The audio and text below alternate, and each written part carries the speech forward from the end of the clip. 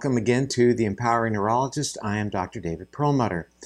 You know, there's probably no more fundamental question than we ask ourselves every day, and that is, what should we eat? What is the best food, and why is it so good? And, you know, we've interviewed so many people on the program talking about their ideas in terms of what makes for a really salubrious type of approach to nutrition.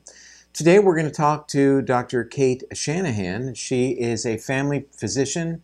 She's known nationally in the areas of nutrition and longevity. She trained in biochemistry and genetics first at Cornell and then went to Robert Wood Johnson Medical School. She soon recognized the limitations of the pharmaceutical intervention model, as I think many of us have, and ultimately moved to Hawaii with her husband, where they began exploring various types of dietary programs really based on foods and practices that were common traditionally throughout history and even into today. And this became the basis of her book that we're going to be discussing today, which is called Deep Nutrition, Why Your Genes Need Traditional Food. And it's, you know, certainly well beyond the notion of traditional food. She touches on epigenetics, how our food choices change our gene expression. She goes into a great deal of research and discussion in terms of the types of fats that we consume, dedicates a chapter to the role of making the right choices in terms of dietary fat with reference to brain vitality, brain functionality, and resistance to disease. So I think it's a very interesting discussion that we're going to have. You know, the real issue with her book, with her goal, is to help create a dietary program that reduces the action of what are called free radicals and really to optimize aging. Her approach is designed to have a real big impact on diabetes and other metabolic issues, as well as generalized inflammation and the role that inflammation plays in chronic disease. So let's just jump right into our interview now. Okay. So Dr. Shanahan, thanks for joining us on the program today. Thanks for allowing me to come on your show, Dr. Perlmutter. It's really exciting to be on with you. And thanks for laboring through our technical issues now that we've upgraded the recording device. So again, for our viewers, we are talking today about this really incredible book called Deep Nutrition. And I want to just jump right in because so many nutrition books and diet books and that are so popular these days really are making a big deal about the macronutrients, about how much protein, fat, carbohydrate, and micronutrients as well, secondarily. But really, you look at what we eat from a very, very different and I think a far more empowering and a historical perspective as well. So why don't we walk through that at first and we'll take it from there. So what I like to do is describe biochemistry as like the math of the body. If you want to be able to balance, you know, your books, a checkbook, your bank account, whatever, you have to understand math. If you want to be able to understand how the modern diet might be affecting your body, you need to understand biochemistry. And I do, actually. You don't. I do. You do. Viewers may not. But yeah, but that is really where you're going to get a lot of the explanations for these diseases, right? So if we back up just a little bit, I guess what we're kind of maybe both the unspoken assumption here that we share is that when we do things right, when we do things the way nature would have it in terms of feeding ourselves, people wouldn't have chronic diseases the way that we do now, right? I mean, we wouldn't, you know, be able to fly or live to be 5,000 years old or anything. We would still eventually, you know, probably die and have some chronic diseases, but later in life, you know, really when we're really old. So, so what I have done with Deep Nutrition is try to lay out what aspects exactly of the modern diet are the two that are hammering our physiologies to these bits and pieces at this premature early age. And so I used biochemistry to understand exactly what the two worst enemies of your health are. So that's what I spend a lot of the book talking about. And I have one chapter that I was hoping caught your attention called Brain Killer. About the oils? Yes.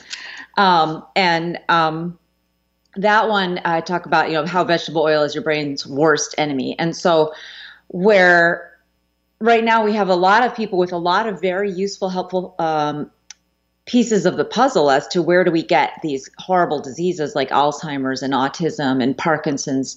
I feel that the biggest missing piece has been the discussion around the vegetable oils that constitute anywhere between 25 and 45% of the average American's diet. That's a huge chunk of our diet that no one's really looking at closely enough. And I feel like we have a lot to learn by doing so.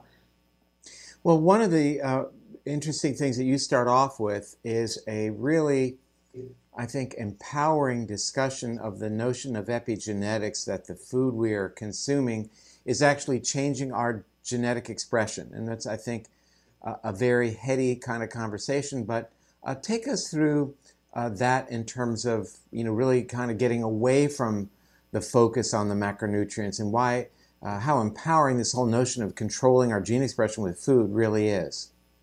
Yeah, so the basic, if your basic assumption is that nature knows best, it's not a surprise that the diet that we would naturally eat, or that we used to eat when we were totally in touch with living directly from nature, would be the best diet, not just for our health and our longevity, but also for our gene function. And the science of epigenetics really kind of explains that connection between what we eat, our dietary choices, and not just our health, but our genetic health. And that means the next generation's health. And so, in a sense, you can say that your genes have expectations around nutrition that they will receive through your diet. And when we meet those expectations, our genetic expectations, our genes function properly. And that's what epigenetics really helps explain, some of the mechanics and the details of exactly how that happens. This is how, your genes are regulated, and there's cofactors, they call them cofactors, in your food that actually can directly bind to and interact with your DNA and make sure that certain proteins get expressed at the right time, so that development occurs normally, so that your right blend of enzymes are active, so that you can burn fat, so that your brain develops normally, so that you undergo apoptosis at the right point in time, or your cells do, so all of those are genetic expectations are encoded in our DNA, and they're also encoded in the culinary traditions. And when we get the correct blend of nutrients by following some of these culinary traditions, our genes express optimally. And when we don't get the nutrients that our genes expect one too many times, that's when we get sick. And we might get sick just ourselves. We might get, we might develop cancer. We might develop diabetes. And then we also, though, pass on genes that may not work as well either for the next generation. So this is why we're actually seeing now that there's children being born with a predisposition to obesity and diabetes that their parents didn't have, that they will, among other things, never grow as tall. They will never have quite as much muscles, right? Because they're predisposed to building fat tissue, and they, undergo puberty early. This is all fallout from the modern diet. It's been a horrible experiment that started about 50, 60 years ago, when we started deviating from our faith and our trust in the culinary traditions that got us here. And, we basically kicked Granny out of the kitchen along with Julia Child, the butter-loving Julia Child, and brought in Blue Bonnet and Monsanto and Dow. And that's the experiment that we've been, running on ourselves for the past 3-4 generations. And so the fallout from this now is not just affecting the older generation who've been living with it for all that time, but also affecting their children and grandchildren now who are having problems. And my patients tell me this very frequently. They say, you know what, my healthier 60-year-olds are astounded the same way that I am, that, their own grandchildren are having problems that they like never even heard of, like all these children now with peanut allergies and other immune system problems, and of course, autism. So it's all a setup. We've all been set up to be healthy if we would just obey nature, respect culinary traditions, but we discarded a lot of that. We had authorities telling us to discard this. And I talk about who the biggest bad guy was in a chapter called Good Fats and Bad, because it really did start with a fear of fats in the 1950s. And having done that now, we're seeing, healthcare costs skyrocket, and it's just a swirling morass of problems that we're having that all could have been avoided, if we didn't do that. But of course, if you want to empower yourself to get back on the right path, it starts with taking control of what you're eating and getting a handle on what does a healthy diet even look like, and gaining confidence that it's worthwhile to spend some time back in the kitchen. Well, you have actually two chapters, I think, that are very close allied. The first one you just mentioned, good fats, bad fats, and the next dealt with the damaging effects of vegetable oils in terms of the brain.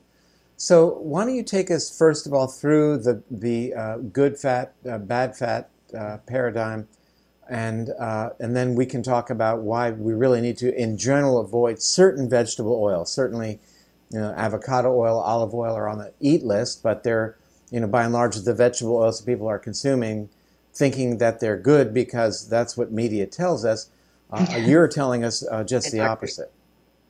Right. So the Cliff Notes version of the Good Fats and Bad Fats chapter is that back in the 1950s, there was an epidemic of heart attacks, actually starting most famously with Eisenhower's heart attack, and kind of a mandate to get to the bottom of heart attacks. And the guy that assigned himself as the go-to guy for getting to the bottom of this was a man named Ansel Keys, who came out and said, you know what, it's saturated fat. Saturated fat is causing heart attacks, and that's it. So everybody stop eating butter and eggs, and go ahead and get margarine. And at the time, actually, the reality was that most cigarette smoking was being that was the answer. Most heart attacks were being caused by cigarette smoking, right? So if you look at the graph of heart attacks per capita, it actually peaked in the 50s, late 50s, early 60s, per capita deaths from heart attacks, right? We still have a lot of heart attacks, but people aren't dying so quickly. So the peak occurred in the late 50s and 60s. The smoking rate per capita also peaked in the late 50s and 60s. And what this has to do with fat is that there's something very important that has been overlooked in this whole conversation around what causes heart attacks. And that is a technical term called oxidative stress. Oxidative stress has to do with oxygen reacting in an uncontrolled way with other chemicals. So smoking is bad for us because it causes oxidative stress, as burning, basically, right? You feel it burning. It causes oxidative stress in your lungs. We also call the reactions, the result of those reactions lead to inflammation. So in your lungs, and then in your blood circulating through there, so the lipoproteins that go through your lungs, they also get impacted. And so cigarette smoking is associated with heart attacks because it causes oxidative stress, and the lipoproteins, they get oxidized. Fat gets oxidized. It can't get out of your arteries, and so it ends up causing arteriosclerosis. That's how cigarette smoking causes arteriosclerosis. Vegetable oils that are, the soy, the sunflower, the safflower, corn, canola, cottonseed, those are the most common. They are also very susceptible to oxidative stress. They react with oxygen very easily because their molecular structure is not resistant to reacting with oxygen. And in fact, we need them in our bodies because of the way that they are rapidly capable of reacting with oxygen, but our bodies need to do it in a controlled manner, and we use them for important reactions like responding to a cut in our body, or for even like childbirth. It's mediated by these essential fatty acids, omega-3 and omega-6. But the problem is that when we eat way so many of them like we are now, or when they get refined the way they do in the factory, or when we cook with them, they still react with oxygen, but now it's not being controlled. And the result is breakdown products of the primary molecule, the polyunsaturated fatty acids, that have long names like 4-hydroxynonenal and cyclic heterocyclic compounds, and all kinds of just bad long names, and those compounds are individually, each one of them has been studied. Many of them, not every last one, have been studied and found to be cytotoxic and genotoxic. And but the bottom line is also the connection, tying it back to smoking, is that they also, when you eat them, they get in your body and they get in your lipoproteins. And just like cigarette smoking, they oxidize the lipoproteins as well, and that's how you get heart attacks and strokes and intermittent claudication in your legs, and arteriosclerosis that affects your kidneys and your kidney function, and so on and so on. But I have come out and declared war on vegetable oil by saying that it's actually worse for you than cigarette smoking, because unlike cigarettes, first of all, babies get fed vegetable oil in infant formula. Nobody's actually making sure their 1 month old is smoking. They might get secondhand smoke, but their bodies are not being composed of cigarette smoke, and it's the lungs and the circulation and the bladder and a couple other organs that get hit the hardest with the damage from the cigarette smoke. But vegetable oil can go anywhere in your body, and so it can cause many more diseases. So vegetable oil is oxidative stress in a bottle, and oxidative stress from vegetable oils, oxidative stress is the great disease maker. So this is just a huge thing that you can do for your health, just to pay attention to how much vegetable oil are you getting, where is it coming from, and figure out how to live without it. Well, let me shift gears a little bit, and that is, I'd like to get to collagen, because you have a whole chapter dedicated to collagen. And I'd like to, if we could, review what our ancestors used as a source for collagen, and then talk about the deficiencies of dietary collagen, and then why it turns out to be so important. So, so collagen, what is collagen? Collagen is the backbone molecule of your connective tissue. So connective tissue includes your skin, includes your ligaments, includes your bones even. It includes the structure of your arteries is made out of connective tissue. Everything in your body, all of your cells are held together by connective tissue. If we didn't have any, we would just disintegrate into small little piles of sludge. So it's very important.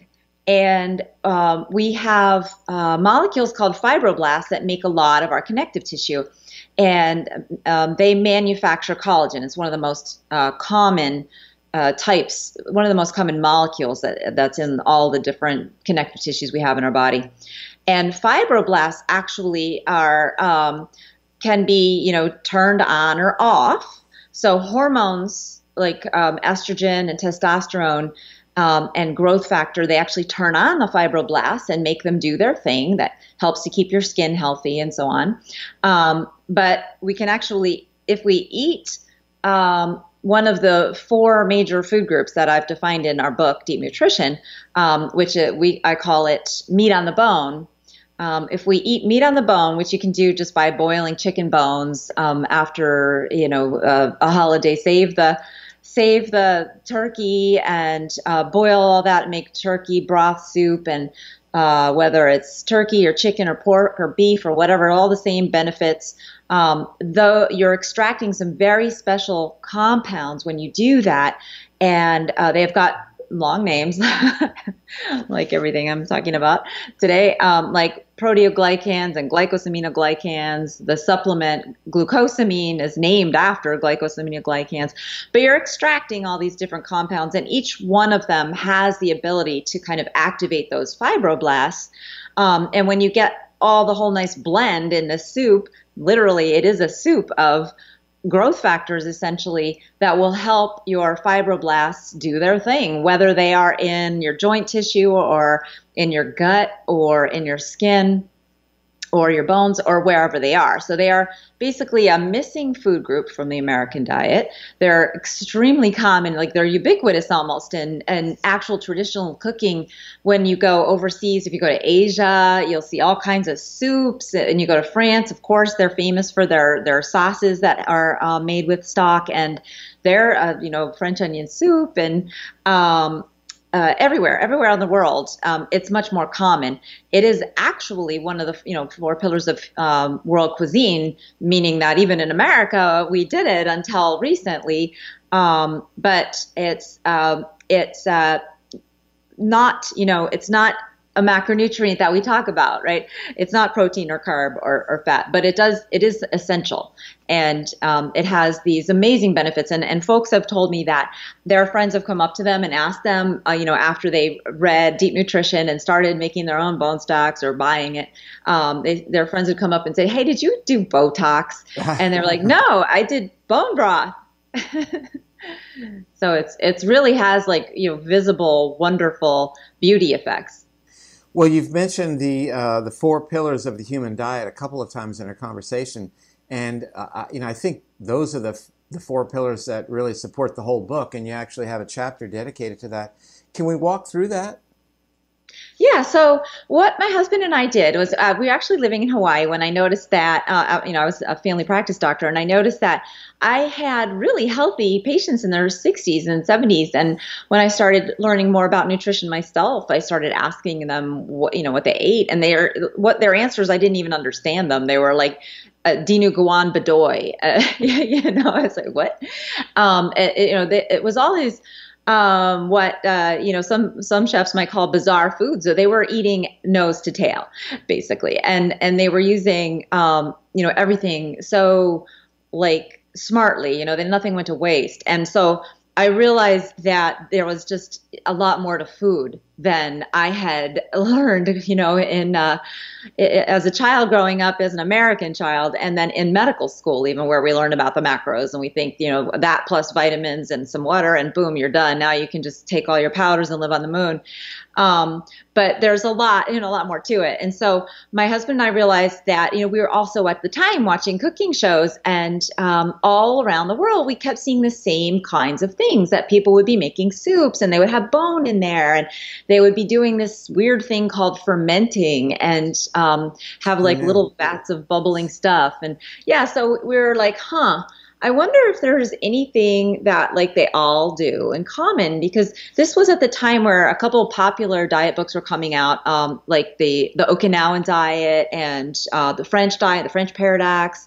And then there was a book called The Blue Zones, where they were looking at what do all the healthiest or the longest lived people, what do they do in common? And so, there was what is there something that there's all in common here that might be important for us to know about? And so we kind of started really doing it more on purpose than rather just recreational. We got cookbooks from all around the world. We got really old cookbooks from all the English-speaking countries I could from the 1800s. And then we watched more TV. And we came up with these four pillars because they were everywhere, absolutely everywhere. So it's fresh food, which is just food that's as nature made it. Didn't even cook it. So fruits and vegetables, yeah, but even things like, steak tartare and sushi, raw animal products, raw dairy, unpasteurized dairy. That's the first one. And when you have too much of the fresh food, well, you got to store it for later. So this is where fermentation comes in, and sprouting, right? Because seeds naturally store themselves.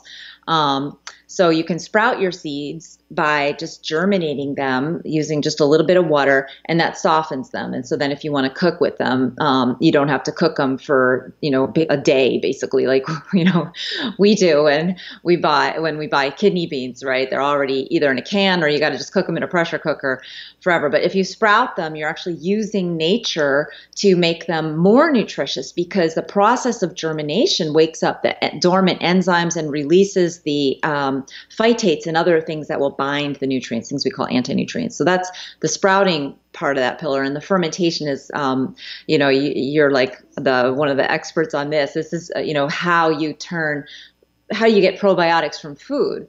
And so you just sort of also let nature take its course. You put milk, for example, in the right temperature and the right kind of a container, and you'll get either cheese, yogurt, or a million other things that people make out of fermenting milk, and Traditional anything can be food. fermented. Yeah, traditional food. So that's the second pillar. The third is meat on the bone, which we talked about, but it includes the concept of making sure that you keep your meat moist when you cook it and don't overcook it because heat destroys nutrition. So if you get boneless, skinless chicken breasts, you probably notice it's harder to cook them without them drying out than it is if a Well, whole can you chicken. imagine the poor boneless chicken trying to walk around? How do they do that? Yeah, I'd like to adopt some and just take care of them. And then the last one is nobody's favorite. It's organ meat. So this is like all the other stuff that we basically just throw out, make glue out of, or give to the dogs. Because the liver, when it comes from an animal that's been pasture raised and not infused with tons of chemicals, it's better when it's organic, obviously, but it bioconcentrates a different blend of nutrients than muscle tissue does. And each organ in an animal's body has kind of a different blend of vitamins and other minerals and nutrients, all of which we need. And when we just have the muscle tissue, we're getting a great amount of protein, and sometimes we get some iron as well, and other things like ubiquinone and creatinine or creatine. But when we have liver, we also get a lot of B vitamins. When we have bone marrow, we get some branched chain fatty acids. And there's just, this rainbow of nutrients that is available to us. And we're only taking like a little sliver of color in the middle when we stick with just the muscle meat. Well, I'd like to thank you for spending time with us today. As I mentioned earlier, there's a lot of books out, and you really offer up, I think, a really different and an in-depth perspective, hence the title, Deep Nutrition.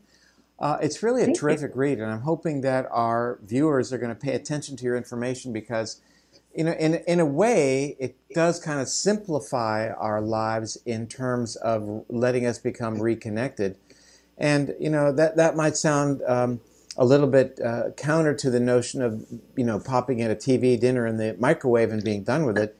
But in reality, you make it very, very understandable and very simple, and I think that's really important because it makes it very user-friendly. So it's very impressive. And again, thanks for spending time with us today. Are you still in Hawaii?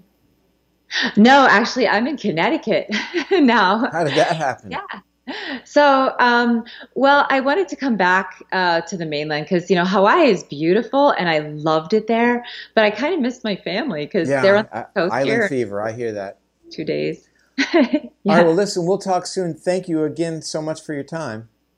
It's been a pleasure to be on the show with you, Dr. Perlmutter. Okay. Thank you. Bye-bye. Bye. Well, thanks for joining us again on the program, The Empowering Neurologist. Hope you got some good information again from Dr. Shanahan. The book is, again, called Deep Nutrition and talks a lot about why we need to get back to the notion of eating foods that are considered traditional. Thanks again for joining us. I'm Dr. David Perlmutter.